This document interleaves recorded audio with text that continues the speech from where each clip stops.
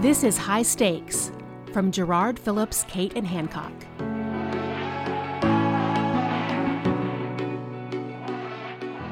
Well, this is Jay Insights on the High Stakes podcast. I'm David Schifrin, and once again here with our CEO, David Gerard. And we are now in another serious moment as cases continue to ramp up, and there is even more controversy and noise and frustration in so many areas of society and healthcare right now around the pandemic. But at the same time, we're also beginning to look back on those first 3 or 4 months. And so I think what we've seen, David, is that, 2 or 3, even maybe 4 months ago, we were talking to our clients and our friends across the industry. And a lot of us were saying, make sure you have somebody writing things down, because at some point in the near or distant, maybe and distant future, people are going to come asking questions. Somebody's going to ask what you did, when, fill in the blank. And we're at a point now where those questions are beginning to be asked, and it's happened fairly quickly. I mean, it's only been, it feels like an eternity, but it's only been 4 months. So even as we're still in the middle of this crisis or crisis round 2, we're having to look back and start to compile those notes. So talk about what you're seeing in that regard. Yeah, we are seeing media, lawmakers and regulators and others beginning to look at the behavior of providers, particularly the behavior of hospitals and health systems over the past 100 days or so, as they scramble to deal with the pandemic and provide PPE and care for patients and care for their staff. And organizations are either have the information at the ready because they know exactly what they did, but those are few and far between. Most of the organizations are having to discover what exactly occurred and how it occurred and why and what were they thinking at the time. And in truth, when we said it at the time, you're exactly right. We talked about this weeks ago, David. It's an easy thing to say from the outsider's perspective, because we're not in the necessarily hallways every single day. We're not in the command centers where the priority is the work that has to happen in the next 60 minutes to care for those patients. And so it's completely understandable why, while the note taking was a good idea, and I still argue it's a really good idea, it may not have been done fully in all cases. But it was still only 100 days ago. So a lot of that is still there, and it's still fresh, and it's still catchable, and it needs to be caught. I think for a number of reasons. I think there is a story there in what has happened in your organization in the last 90, 100 days, and someone's going to tell that story. Your nurses and doctors are going to tell that story. Your patients are going to tell that story, and we need to have, as an organization, a story to tell as well, a story that sort of defines what we did and how we did it and why we did it, and what we learned through it. To reinforce something that you say frequently, someone, and you just said it, someone will tell the story. It's not a matter of whether or not there's going to be information or a story. So you might as well be the one guiding it, writing it, at least in some way shaping it. That's right. And it's probably a case where there's some ones, like there's a variety of narratives that are forming, and a variety of conversations that are happening about what about and how did that and why did that. And so it's not an effort to be the only voice in the conversation, which is an impossible task today, but it's to join it and to shape it, and when it's appropriate, to explain it. And it's okay to say, on week 1 we were here, and week 2 we learned this, and so we did this differently, and by week 3 we did these things differently, because learning, I think, is part of the process we as organizations and as a country we're going through. It's also important to say that now that we know what we know, here's what we're doing now. Now, if there's a second wave, now if there's a resurgence, here's what we've learned to allow us to do things differently, to protect people in a different way, or to ensure safety in a different way. And that's based on real-time, real knowledge that will only increase our credibility if we talk about it candidly and fairly transparently. Yeah, so let's take that a little bit further. We've learned a lot, and we are hopefully applying those lessons, good or bad, for the future. What if that story, though, over the last 100 days just really is not flattering? What if you were tripped over your own shoelaces? Then what? Well, hopefully, if you tripped over your shoelaces, you got back up, you retied your shoes, and you're walking again. So you can absolutely identify the foibles where they exist, but you got to tell the rest of the story. If you identified a problem, here's what we've done to fix that problem, so it won't be a problem again. Or here's how we're addressing it to the extent that we can, and here's the help that we need to address it further. You used a term as we were prepping this conversation, forensic review, which I thought was interesting because that gets at the sense of the level of detail that's needed. So talk about that. We're finding that the examination that is already coming for some hospitals and health systems is getting pretty darn specific. How did you care for these patients? What did you do for these nurses? Why did you run out of PPE at this time? Or how did you handle something in this way? Why did you handle billing this way or that way? How did you take care of the people who are indigent or poor and couldn't pay their bills and et cetera? And the stories, particularly from media, are individual stories, and you can't know or tell the story of every single person, and you can't have that at the ready. But it's right to think that having access to the numbers and the details related to the policies, the flow of patients through the hospital and how they are cared for, and your own metrics is key information to have. Because we're finding that if you don't have them, others will say, well, here, you don't have your numbers, let me tell you what your numbers are. We're finding, once again, what we all know is that hospitals and health systems are a reflection of the community they serve. And so the questions that are being asked of hospitals or here in healthcare are often a reflection of the larger cultural issues that we're all dealing with.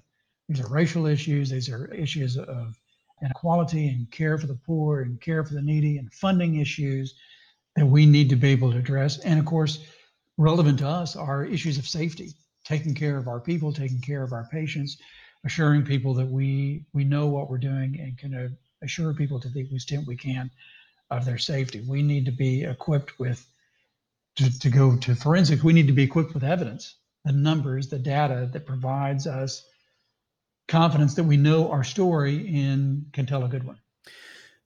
Yeah. So as you're talking there, David, I was thinking about kind of the hindsight's 2020 thing. And you said, if you know the numbers, you know the story, you have the data to back it up. Yeah. So what I'm thinking about is this tendency that we have to evaluate past events in light of current context.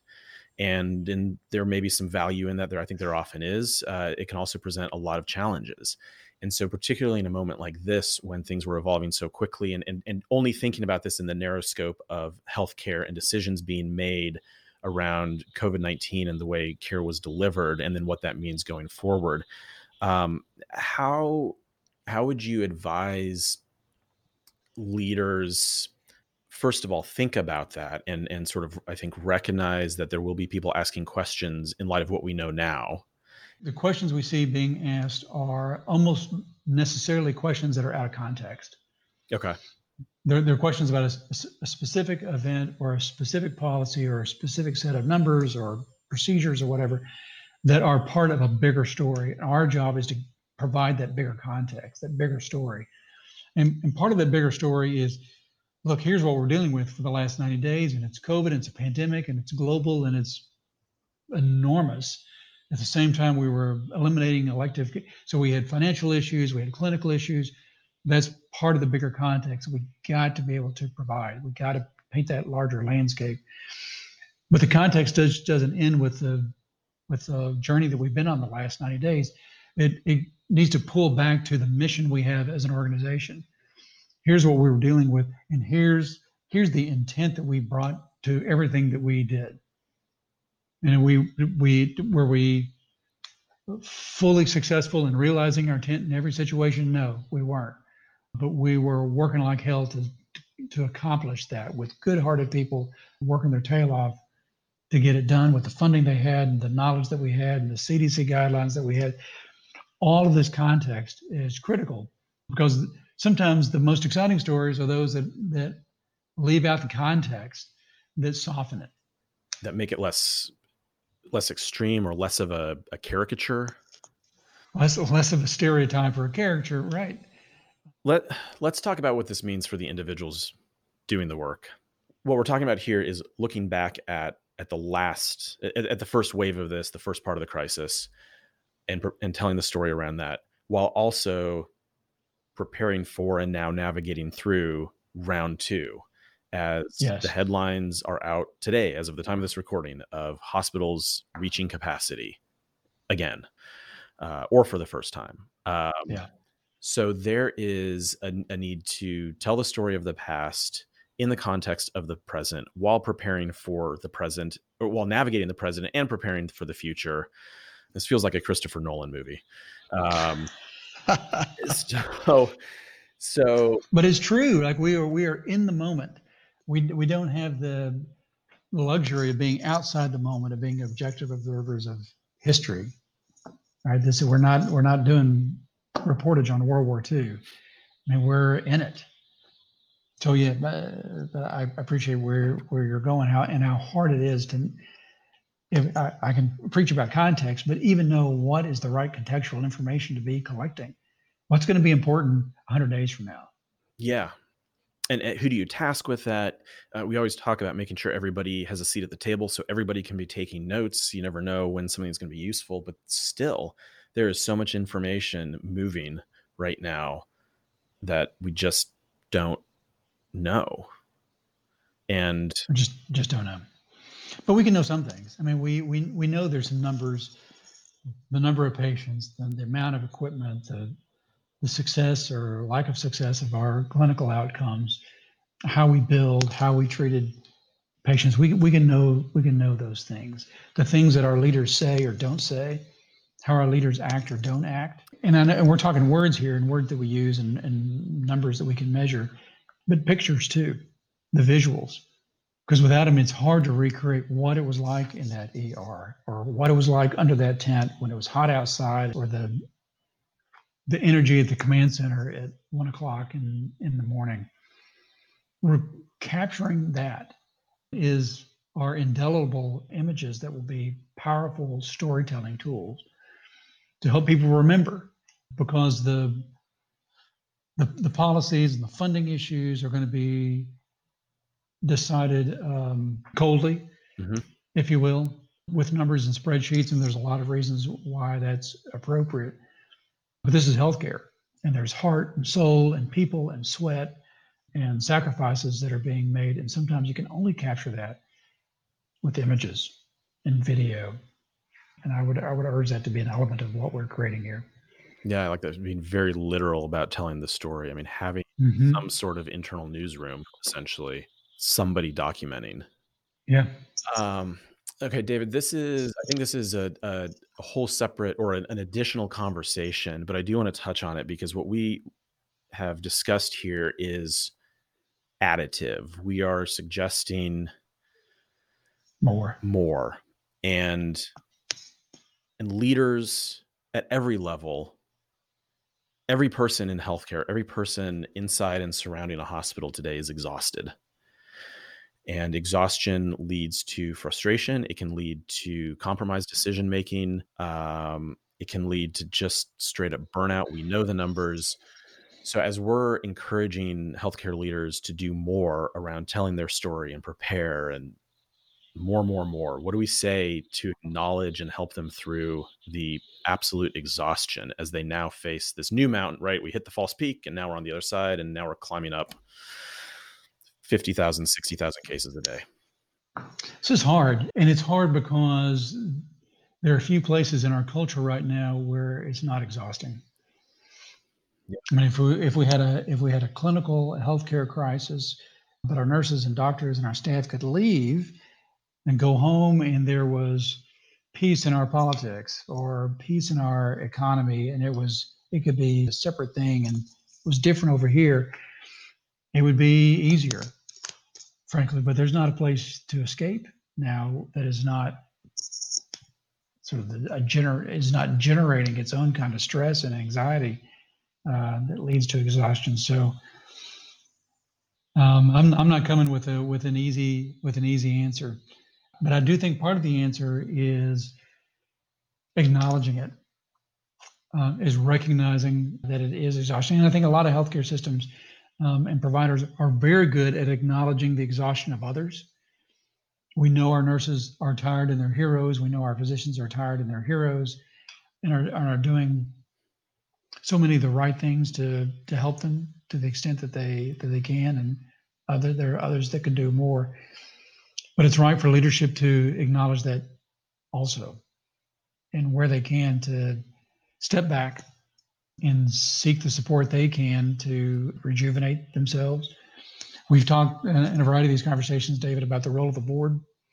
And I think there is a role of the board here to step in even to leadership and be supportive. When I think about the ecosystems that exist, particularly in some of the larger health systems, but even some of the smaller ones, the board is sort of removed. I mean, they're representatives of the community often, and sort of top-down leaders of the organization if they're doing the role right. And there is a job here to be a buttress to leadership. So maybe if there's a message here, David, is a call to the board to play that role and to allow your leadership to breathe before we jump into the rest of whatever 2020 has to throw at us. Yeah. All right, David, that seems like a good note to end on. So we'll leave it there with the board, and thanks as always for your time. Thanks, David. Always a pleasure, man.